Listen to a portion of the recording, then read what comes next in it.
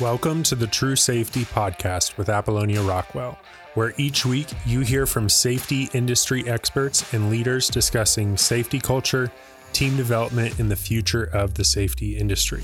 If you are looking for help with your safety program or have questions, head to truesafetyservices.com/podcast. Let's get started.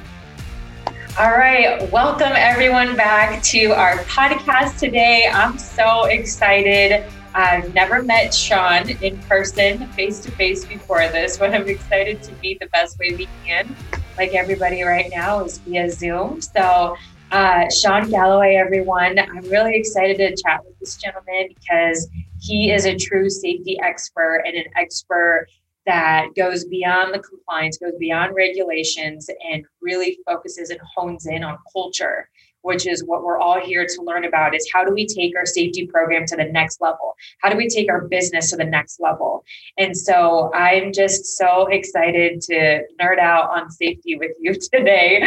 And I'll probably have to cut myself short because I have a lot of questions for you. But welcome, Sean. Thank you so much for being here today. Happy to be here, although virtually, but happy to be here. Thank you. Yes.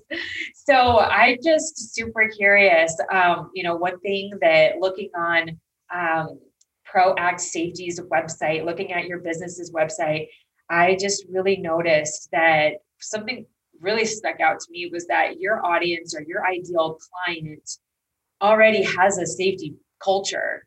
I noticed on there that it wasn't, you guys were reaching out to people saying, hey, you already have a great safety culture. How do we take it to the next level? So was there something there that you, not that you don't work with companies that are complete startups, but who's your ideal customer? Who do you guys love working with?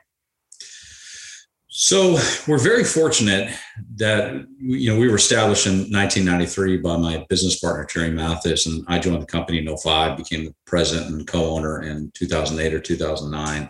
And we're very fortunate that we have such a strong brand visibility that we don't really pursue any clients, which we very fortunate to recognize that 95 to 98% of the organizations that reach out do just that. They contact us and they've heard of us or they've worked with us in previous employment or companies. But everybody has a safety culture. And that's one of the things to really realize is that we first started putting attention on safety culture in 1986 when two major events happened, Challenger and Chernobyl. And at that time, it was the coming together and the realization that what we do from a compliance, from an engineering standpoint, we should always start with. About 10 years prior to that, we really started discovering kind of the behavioral component, right. But then what those values are, how decisions are made. When those two events happened, we started realizing it's what the priorities are, how, again, decisions are made. What's the storytelling that goes on in the organization? So the companies that tend to engage us already realize that. They realize that, I think it was Peter Drucker that said, maybe it was Deming, but your organizational systems are perfectly designed to give you the results you are currently receiving. Oh my God. So everybody has a culture. You have common beliefs, you have common behaviors, common decisions, common experiences and stories that all come together that then norm new people as they join that tribe, they join that crew. So everybody has that. So it's just a matter of how do we get better? So the organizations that tend to contact us are looking for how do we do things better? And those are the companies that get it. Because I still find working across all major industries, there's still this mentality that more is the answer. And sometimes we need to stop doing things. If we're doing things, culturally that disengage, demotivate, create a sense of vulnerability that we shouldn't have, or invulnerability, then sometimes there's things that we need to stop doing. So it's, to me, that the typical company that we work with are already doing really, really well. They want to get better. And we're fortunate that we've served as advisors and coaches to most of the best safety performing, in your industry and in all major industries, the big players, if you will. So we've seen the journey that they've been on. So a lot of companies try to contact us to try to optimize the things that they're doing, make sure they're going in the right direction. And what they're doing is creating the perception that we're going in the right direction with the workforce that we end up with that culture of want to versus culture of have to. Wow. And I like how you mentioned, I mean, you work with several industries, you don't just work with one type of company. And so what are those, maybe if somebody's listening today and they're looking to take their safety culture to the next level, and let's say that they do have a safety culture where leadership is bought in, but they're just stuck. They have a few incidents, maybe a few incidents a year. They're looking to take it to the next level. What would be the biggest piece of advice, or maybe something that you've seen that's a common thread of, doesn't matter the industry, when you're taking someone to the next level? What are they missing? So I'll answer that with two pieces of thought, if you will. One is that we have to continuously mature our thinking around what is and what isn't excellence and safety. You mentioned nerding out over this. I kind of have the same perspective in what I focus on. I was very fortunate in 2012. I was the keynote speaker of the first ever conference in safety for the country of Azerbaijan. And it was all these people around the world come together, a country that was only really about 20 years or so old after breaking away from Russia. And they're starting to really concentrate on occupational safety. So as I was there, I kind of had my own moment as I'm running on this treadmill, looking out over the Caspian Sea in Baku, that my mission is to continuously challenge the thinking around what is and what isn't excellence and safety. Gosh, I love that. Okay. So with that, I've always said there's three things you have to truly be excellent in safety. This is one way I'm answering it. The other is I'm going to answer it more strategically.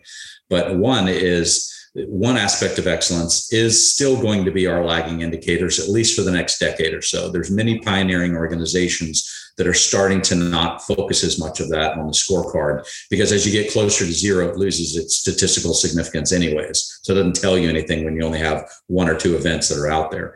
So it's still the lagging. But the second piece, I think, of the three are the hardest, and that's knowing precisely what's leading to your results. If you have great performance or you've lost your way one month and you can't point to why, we need to work to manage the luck out of the equation.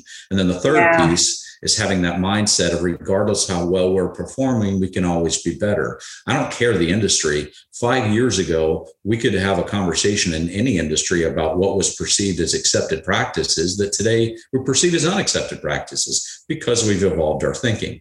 So those three things, how we measure, but also how we measure, has created that very dangerous unintentional perception that safety means not getting hurt. So anything that I do that doesn't get me hurt must be, it's flawed logic. But how we've measured success has really created that, the mindset that it's not going to happen to us and all that.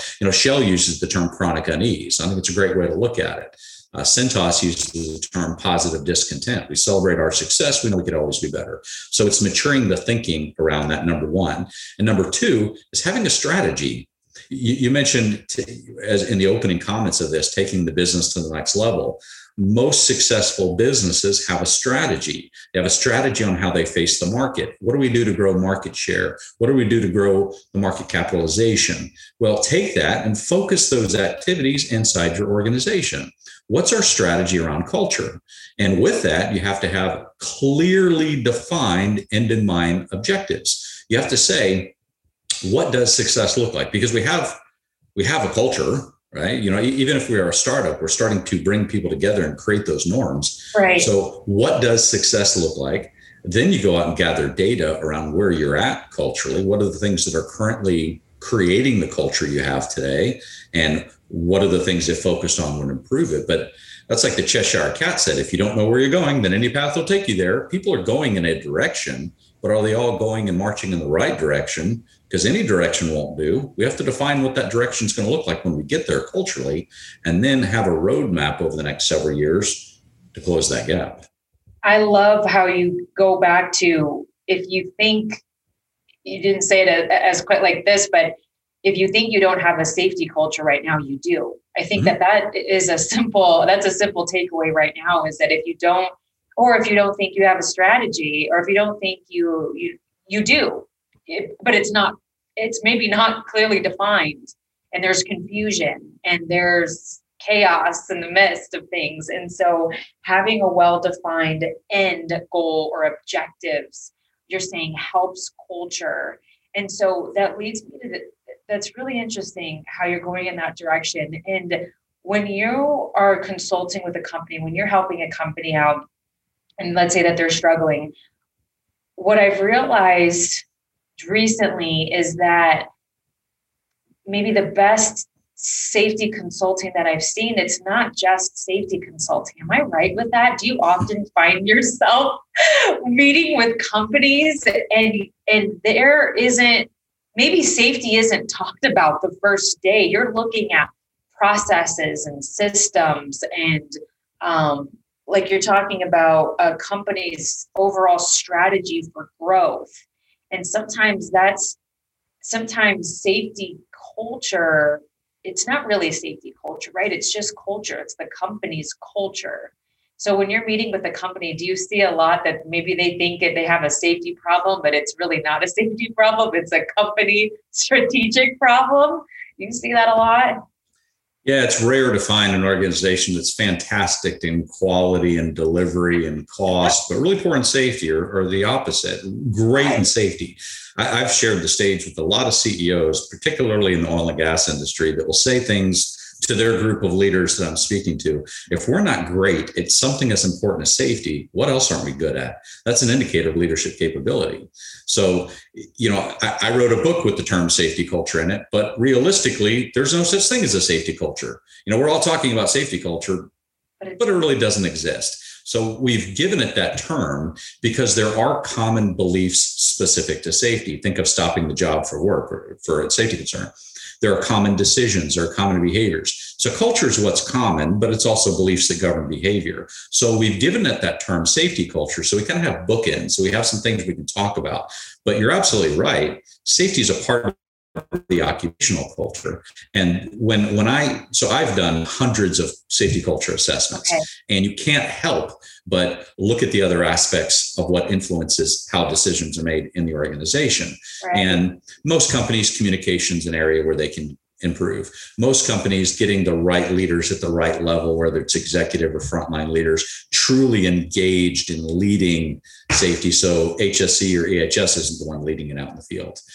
Having employees, engagements, buy-in, participation, ownership, having them buy into things, having them participate, having them have ownership in it, having clear metrics that tell you not just how you did, but how to get better and why you got better. Yeah. When I'm working with companies, one of the best feedback I get routinely from executives when they're looking at our models as we're helping them figure all this out, the common feedback, which is great to me, is if you take safety out of the conversation, we're having a conversation about how to improve the business. And that's exactly the other thing I've seen is, so we continue to put a lot of our methodology in the public domain because it is safety after all. And we've seen several organizations that while you and I are really passionate about safety, the tools we use can improve other areas. And we've seen a lot of companies that after they start really going through the process that we teach on how to create strategy, they realize we could use this over here. We could use this in how we're approaching the market, which is fantastic because then we're using business improvement as a mechanism through safety. Yeah. And to me, that's fun. That's a huge takeaway. And that also makes me think, I don't know why this is taking me there, but you mentioned that you've done, so many safety culture assessments. Did I hear that right? Culture assessments. Correct. And so, this might be a takeaway for somebody is, and let me just ask you, Sean, is what's more important, or let me ask you this. What do you do first when you're walking into a company, they're needing your help? Are you doing an OSHA gap analysis and you're looking at regulations and you're doing a gap analysis first, or are you doing a culture assessment first? So we don't touch the compliance piece because we work across so many different organizations. Well, if compliance is within the scope of this, then we generally partner with another organization. So what do we do first? So when we're engaged, there's a lot of pre-work because one of the last things you want is having a focus group of individuals walking in the room, not having a clue why they're there. So there needs to be good communication because otherwise you're going to put your guard up. Who's this guy from Houston? Why are we talking to him and everything? So you want to have a lot of communication. But what we do perform is a tremendous amount of due diligence prior to arriving in the field at the site. So we are looking at their compliance audits, assessments. We are looking to see their own internal work. We're also looking at the injuries, incidents, accidents that they've had over the past few years, and we perform multiple types of Pareto analysis on it. Beyond the standard type of injury body part, we start looking at what we call a variable Pareto analysis. So by that, I mean time of day, tenure, all the other commonly tracked. Then we also go into a prevention Pareto analysis. So what are the things that could have prevented these events? Is it largely condition? Is it equipment? Is it behavior? So we look at the prevention of that. So then we have a very clear understanding of what could have added value. Then when we're on site, we're asking questions. Are they focusing on the things that add value? Because strategically, I kind of hinted at this earlier, to be strategic in safety, you need to be focusing on the things that make the biggest difference.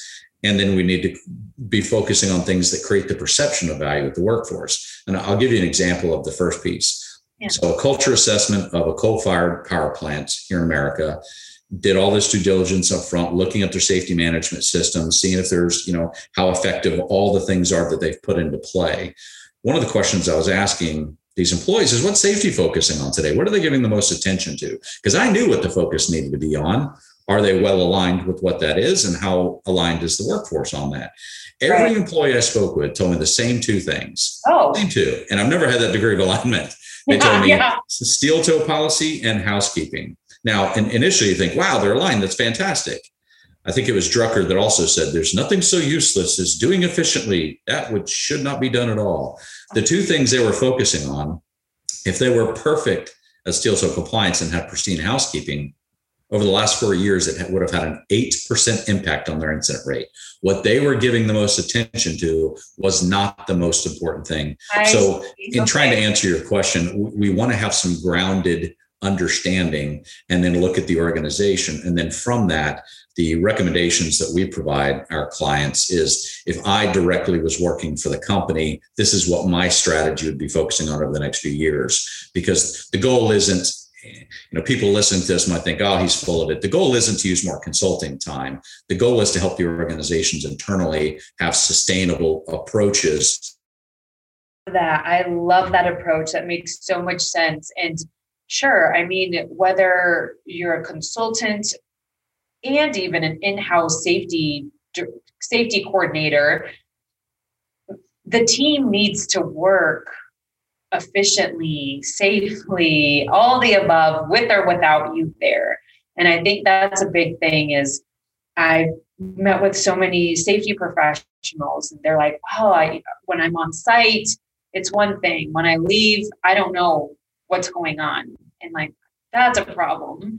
And because safety can't be a department's responsibility, it has to, like you said, there has to be ownership from every level of the organization, obviously, or else nothing's working, or else something's broken.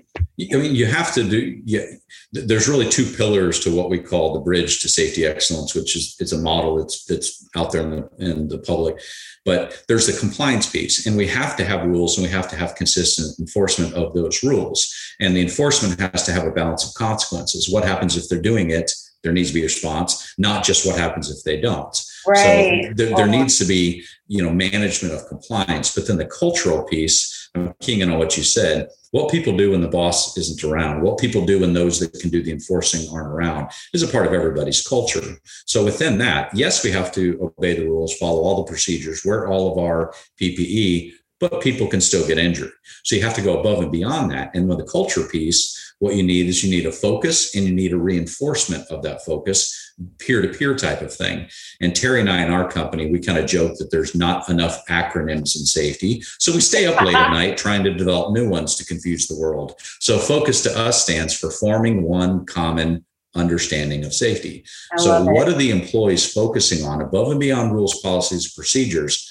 Because you're right, things are getting reinforced employee to employee, but are the things in alignment with where the organization's trying to go? Or is it something in opposition of where they're trying to go and what's happening when the boss isn't around? Or what happens after an induction or onboarding? Let me show you how we really do things around here. Exactly.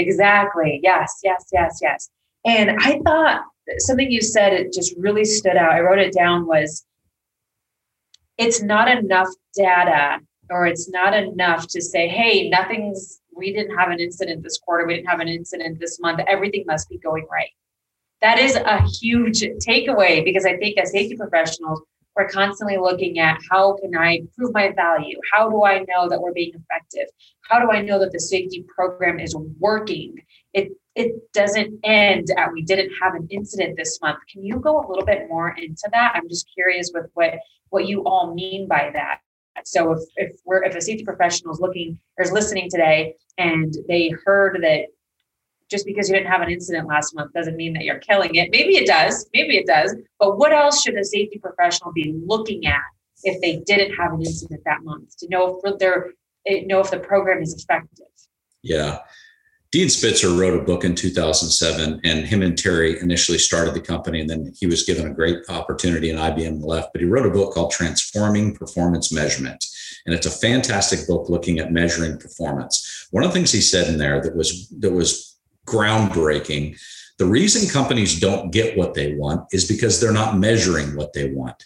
Think about how that applies in safety. One of my clients, Kelvin Roth, him and I were joking one time. He said, it's weird. It's like safety is one of the only areas where a downward trending curve is viewed as a good thing.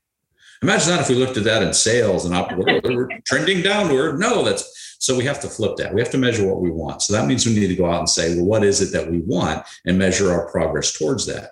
And another way of looking at it, Dr. Larry Brilliant, and I love his name, Dr. Brilliant. He was part of the World Health Organization that eradicated smallpox in the 1970s. And a TED Talk around the same time, I think it was, that Dean wrote that book, he had a mantra he was introducing when he was receiving this award from the TED Conference organization. He called it early detection, early response. Think about that from a medical perspective. If we detect things early, we can respond. If your body reacts, that's bad. So the term respond. So are we measuring what we want? Do we have indicators that allow us to respond? Because incidents, we have to react. So there's that piece. There's also a study that came out of Harvard, and the authors went on to write a book about it that was answering the question of what really motivates people at work. Yeah. And is it money? Is it peer recognition? Different things have different staying power of motivation. The overwhelming conclusion, however, what it turns out motivates people most at work is visible progress towards a goal. The book they wrote was called The Progress Principle. So think about how we're measuring in safety. We must be good. I don't see any accidents. Please let there not be any incidents, and if there's no incidents, that we all will get a pizza party or a bonus. And which drives down reporting also. But so you have to, it's like in medicine saying the absence of visible disease must indicate the presence of health. So no, so the absence of accidents doesn't necessarily indicate the presence of safety. It just means accidents didn't happen or they weren't reported, but that doesn't mean safety's taking place. So safety is more defined by what we're doing than just the outcomes. So are we then measuring the drivers of those outcomes, not just measuring the outcomes? So that then goes culturally, not trying to be overly simplistic, but measuring culture is, do your people know what you need them to know? A lot of our clients, we call it the safety IQ. Do they know what you need them to know? Do they believe what you need them to believe? So part of that, defining the end in mind, what beliefs, if became common, would be game-changing for our ability to improve safety? So do they believe that or not? Are they able to do? So competency types of assessments. We have a client that they call it show me audits. Show me where that procedure is so you can access it, all the way to show me how to de-energize that piece of equipment. So competency assessments. And then more informally is, what's the storytelling that's taking place in the organization? All of those are measurable. Some more precisely than others, but an imprecise measurement of the right thing is better than a precise measurement of the wrong thing. Plus, when we're focusing not exclusively, but largely on the incident rate, think about what that is. So we're recording this right now on the 23rd of April. I want you to work harder for the rest of this month to fail less. That's basically what we're saying to people when we're using that failure metric as a way to monitor progress or not. Great. Celebrate your success when you have time without undesired outcomes. Absolutely. Then work to understand what's creating the lack of undesired outcomes. Oh my gosh, there are so many takeaways there. I think that's a huge one of just what can we be tracking and monitoring other than an incident rate or other than an incident, and what can we be really looking at doing a deep dive at our own companies when there are no incidents. I think that's huge. So one thing that I wanted to shift into incidents. So I see on your guys' website a lot of cultural, and we'll link up your guys' website so everyone, the audience, can just take a look at this, but you are offering a lot of seminars around culture. And something that you said struck this was looking at beyond the obvious of what happens. And so when you're maybe teaching about incident investigation or root cause analysis, what's a takeaway for the audience that they can apply in their process when doing an incident investigation? And they're maybe looking at, the direct causes, but what are a lot of the indirect causes that you see when a company has a high incident rate? Is there anything that they, maybe looking at the process of an incident? We work with a lot of companies, use a lot of different methodologies. So I won't speak to any specific methodologies so as not to offend other methodologies, but there's good ones. There's more robust. There's more, I'm kind of the mindset when it comes into human, I don't know if there really is a singular root cause. I think it's more contributing factors. But when we're looking at this, so a couple of things, how we approach it. I've seen some really archaic approaches that the first question is, what could you have done differently? And so immediately you put the guard up. So how you approach that. But then some of the key takeaways, behavior can never be the root cause of an injury, nor is it a final contributing factor, because people do things for a reason. And if you don't discover that reason, what's influencing performance, you'll never truly get to the root of what the issue is. So when you look at reason, we break it up into 4 more simple categories so it's easier to develop action around: perceptions, habits, and obstacles and barriers. Do they perceive their hazard and risk accurately? And again, how we've measured safety has unintentionally created the perception that, well, as long as I don't get injured. Then there's also habits. We may not have effectively trained them, to truly qualify them in how to perform that task. So they figured out a way to do it themselves. You bring attention to the risk of standing on top of a bucket, but they've just gotten the habit or using the wrong tool. Or what if the tool that we want them to use is inconveniently located? Or what if the tool is locked up, not accessible, not on the job site? People are motivated to try to get the performance done. So there's always influence that we have to identify what that is. So I take it a little bit further then. I say, okay, if we're not getting the desired performance, what are the reasons why? And I've landed on 5. You'll see a bell curve of distribution here, but there are sometimes people that are just unwilling to do what you need them to do. And sometimes deselection is the only real tool you have there. Hopefully very few and far between. Some people are unaware of the job expectations. They're not certain on what they should be doing. Number 3 is that they're unable because of some of those other influences, or maybe we haven't trained them on how to perform, how we need them to perform. Number 4 is that they're unaccountable. So we hold people accountable more largely for results. And it's usually we didn't get the results we wanted, banging fist on the table, rather than what we refer to as proactive accountability, making sure people are doing the things necessary to produce results. And then 5, it's just completely unlike the culture. So you have to look at what's really driving the outcome that occurred here. Was it, one person making a one-off decision? Usually it's not. Usually there are systems, there are schedule cost pressures on somebody to take a shortcut on a construction project, as an example. So we have to go deeper than just the individual, take the individual out of the equation. Had we put somebody else on that job performing that task, might they have eventually taken that same or put themselves at risk, whether they realize it or not? So it's really separating that human piece to understand what's driving the human decisions. Oh, I love that. Yeah. Or the employee had done that task 100 other times before with the supervisor watching him or her the entire time. And it was always it was a cultural piece that it was always accepted, but now they're being reprimanded because there was an incident. So well, the other piece, if I may, the other piece of that is as companies get better and better at safety, as we've applied the hierarchy of controls, as there's a lot fewer high probability, high severity types of risks that are out there, what remains is low probability risk. And the problem with low probability risk is it flies under the radar of the two most commonly used tools humans use to perform their work, and that's common sense and experience. And common sense is sense about things that are common. Low probability risks aren't common. And experience, just because I've done it that way hundreds of times, never gotten injured.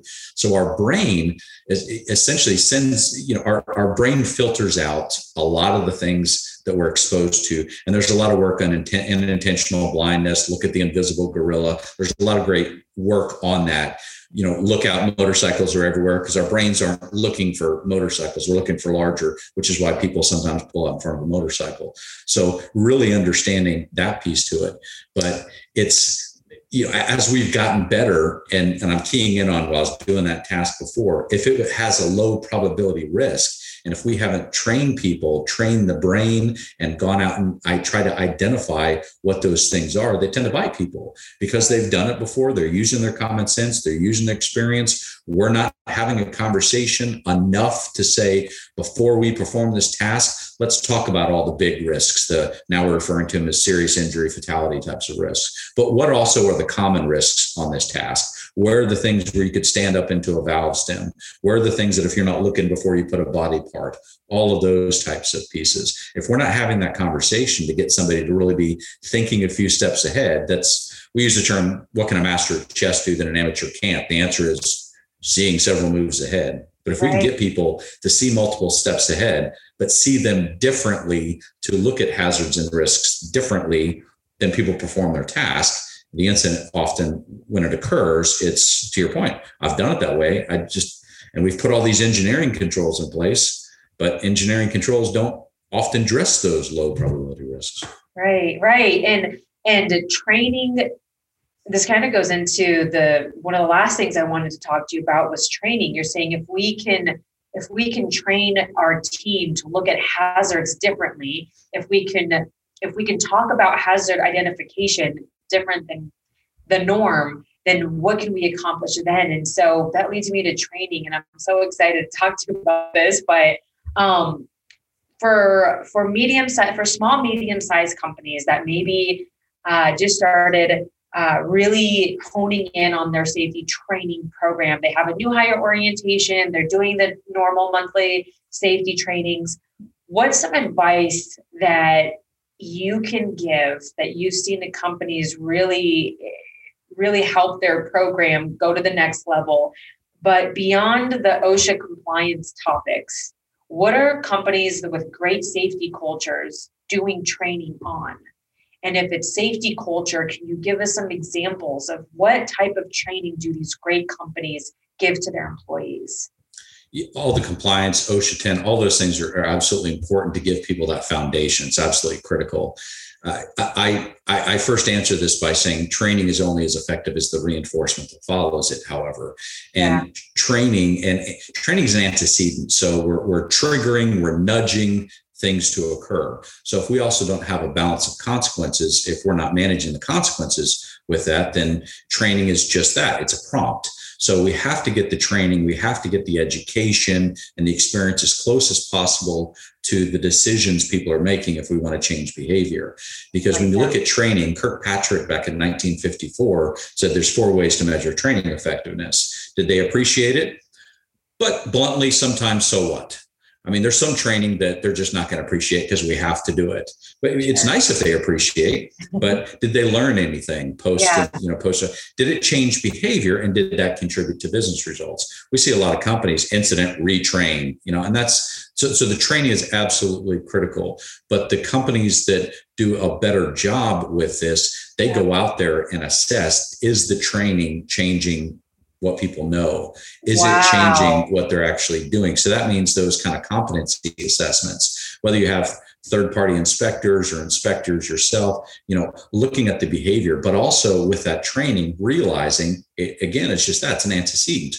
if we are asking people to perform their task in a certain way, we have to be out there. I like from the Toyota production system, Gemba, which is going out and involving people, watching the work as it's being performed, talking to them about ways. That's where it makes an impact, is where we're talking to folks. But more specifically, the training, a lot of it has to do with hazard identification, hazard risk. I have clients that they're putting GoPros on people's hard hats and walking a job site, staged, of course, with risk, low probability risk, high probability types of risk, and teaching people how to see things a little bit differently. So there's that type of stuff to start to affect the brain's ability to recognize things.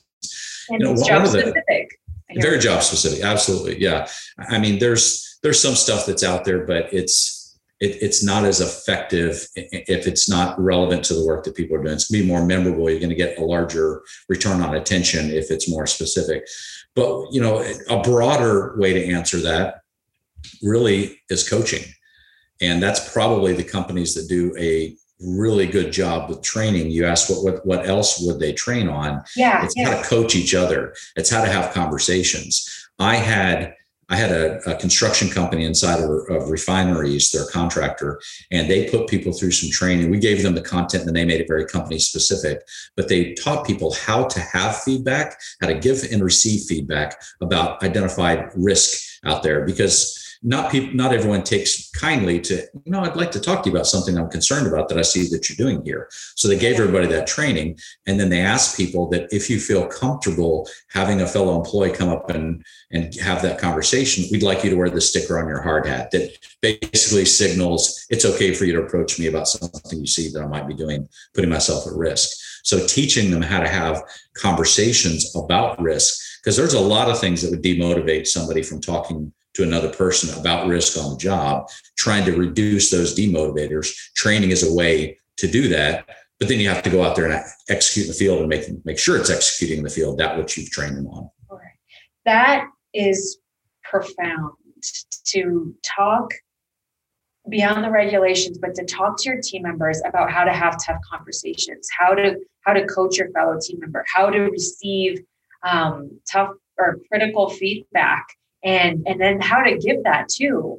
And that, to me, I resonate with that so deeply, because if you think of any culture or any company that you've worked with where they were just struggling culture-wise, not safety culture, they were just struggling as a leadership team, and you could tell that management had conflict. You could tell that there was tension in a room. Oftentimes, those people were great at one time, great at what they did, and they were promoted to management, right? They never got the management training. They never got leadership training. And there's this built up resentment or tension because no one taught them how to be a leader and have those tough conversations. And so since there's tension between humans, we're all just human, then of course that tension will then be out in the field, and they won't know how to talk to their employees. And that's how you get to this sticky situation where somebody doesn't feel comfortable saying, hey, I want to stop the job because I don't like this person. I don't like my manager, and I don't get along. So that makes so much sense. I think that's a huge takeaway for our listeners, is look into these soft skills when you're looking at training your team and you're going above beyond the regulations. I think that's huge. And this also leads me into my last topic and it flows beautifully, is you're talking about training, and the training is as only good as the reinforcement. And that reinforcement piece can maybe show up as audits, so to say, or site, safety team is going out, they're visiting the field, they're making sure that what the training, did it stick? Are they doing what we trained on? And so what are some things for safety professionals to consider when they're out doing day-to-day safety audits or culture, or, their safety audits, they're looking at the OSHA regulations, but what else could they be looking at beyond the regulations when they're looking at their job site and it's maybe a day-to-day audit? I think it boils down to the root in how we give people feedback about those audit findings. We know how important positive reinforcement is, especially if we're married and have kids and everything. We know how important it is, but for some reason, when we come to work, we don't leverage it enough. Wow. And when we're doing audits and inspections, we tend to default what humans are hardwired to do, which is manage by exception. So you look for the things that are out of place, you address and give feedback until all's right in the world and nobody's saying anything. So you're reminding me of a group in the South, about 1,000-person facility, and they had me come in. They felt the culture is going in the wrong direction. Short story is a group of employees, about 8, in a conversation. What are the safety conversations like? What do you all talk about? This is what this lady said to me verbatim. In a few months, I'm going to retire after 30 years here. The only time they've ever talked to me about safety is when I've done something wrong. Just once before I retire, I wish they'd tell me when I've done something right. So that lady's career is safety is a conversation you avoid, which is tragic. So we look at these audits, and even the term audit, tends to have a negative stigmatism to them. Whatever term you use, like the Hilton hotels, they have a program they call Catch Me at My Best. Who likes to be caught doing anything? Even that term catch me is not terrible. Desirable. Right. So you have to go out and change what you're looking for to look for what you want, rather than the mindset that we're going out to look for people that are failing on the job. So you have to define it by what you want. Then you go out and you look for, are we getting what we want? So even the scores are how do we get better versus how do we fail less? But then how to give people the feedback. I'm marking this task is safe, or I see that you're doing that because you're performing it this way. Great job. Keep that up. If you think about how athletes continue to outperform other athletes, it's because they all have coaches. And that coach is to help them perform to their best. So we're not out there trying to inspect for the faults, the failures, all of that type of stuff. We're out there to try to determine, and we should have the assumption that people are trying their best. They're not trying to get injured. And how can we help our industrial athletes be the best that they can be? So that requires our mindset to be, we're out there to help them improve versus going out to find who's doing what wrong. And when we approach things like that, who's doing what wrong, then safety gets viewed very negatively. And people work very hard to help each other not get caught. So you have examples when management's walking around, you hear bird signs being thrown, caw, caw, management's walking around, or there's Charlie 223, something that signals others, watch out, safety's here. And if that's the viewpoint, you get avoidance behavior where people behave in a certain way just to avoid negative consequences versus they're behaving in a way to try to get better, and they're recognized when they are. And that's where earlier I said you have to have that balance of consequences. What happens if they don't? Most companies have some approach to progressive discipline, but what happens if they do? Not enough have approaches to progressive recognition. We're helping them and recognizing them as they get better. Sean, this is one of the best conversations I've ever had around safety. Thank you. That is one of the biggest takeaways as a listener, that that is a huge mindset of how our industry as safety professionals, we are trained to look at hazard recognition in a way of what is going wrong here. And if I find everything that we're doing wrong, then we can put together an action plan, and we'll break it up amongst the year, and we'll start working on everything that we're doing wrong. But catch me as I'm at my best, and find what I'm doing right, and recognize me for what I'm doing right in the field. That is a huge mind shift. Well, both are important. It's just the optics of how that's received to the individuals. Right. Do we want them avoiding conversations about health and safety and environment, or do they see the value that it provides them off the job with their families, being able to execute the jobs, still on schedule, on time, and everything? And I think that's a huge takeaway too. I apologize, you might hear this train in the background, but that's the big takeaway too, is what that common thread of what you're saying is that a lot of these skills, almost all of these skills as it relates to safety, know that these are not safety skills. These are skills that you're teaching your team to be a better human, because we're not employees, we're not supervisors, we're not leaders. we're humans. And so when we perform like this, it shows up everywhere in our life. And I would love to continue this conversation. I can't believe that I'm already over on time, which, I kind of figured I would because I had so much to talk to you about. But if you're okay, I would love to continue this conversation and have a part 2 down the road, because sure, I'd be happy to. I don't want this conversation to end. So, wow. Well, thank you for that feedback, and I'd be happy to. Yeah, awesome. Okay. Well, everyone, thank you so much. We will link Sean's contact information, how to get in touch with him, the business's website, all that fun stuff. And if you have any questions, if you have any feedback, if you want more from Sean, you will be able to reach out to him and be in touch and connect. But thank you so much for your time today. And I look forward to our next conversation. Sounds great. Thank you. Thank you, everyone. Thank you for listening to the True Safety Podcast with Apollonia Rockwell. If you are looking to save time and money with your safety program this year, we'd love to hear from you.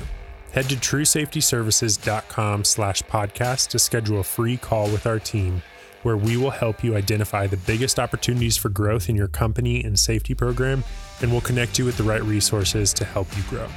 Again, that is truesafetyservices.com/podcast. Thanks so much for listening. We will see you next week. And if you haven't already, make sure to subscribe to the podcast and share with your friends. If you know anyone who needs to hear this episode today, click the share button and send them this episode.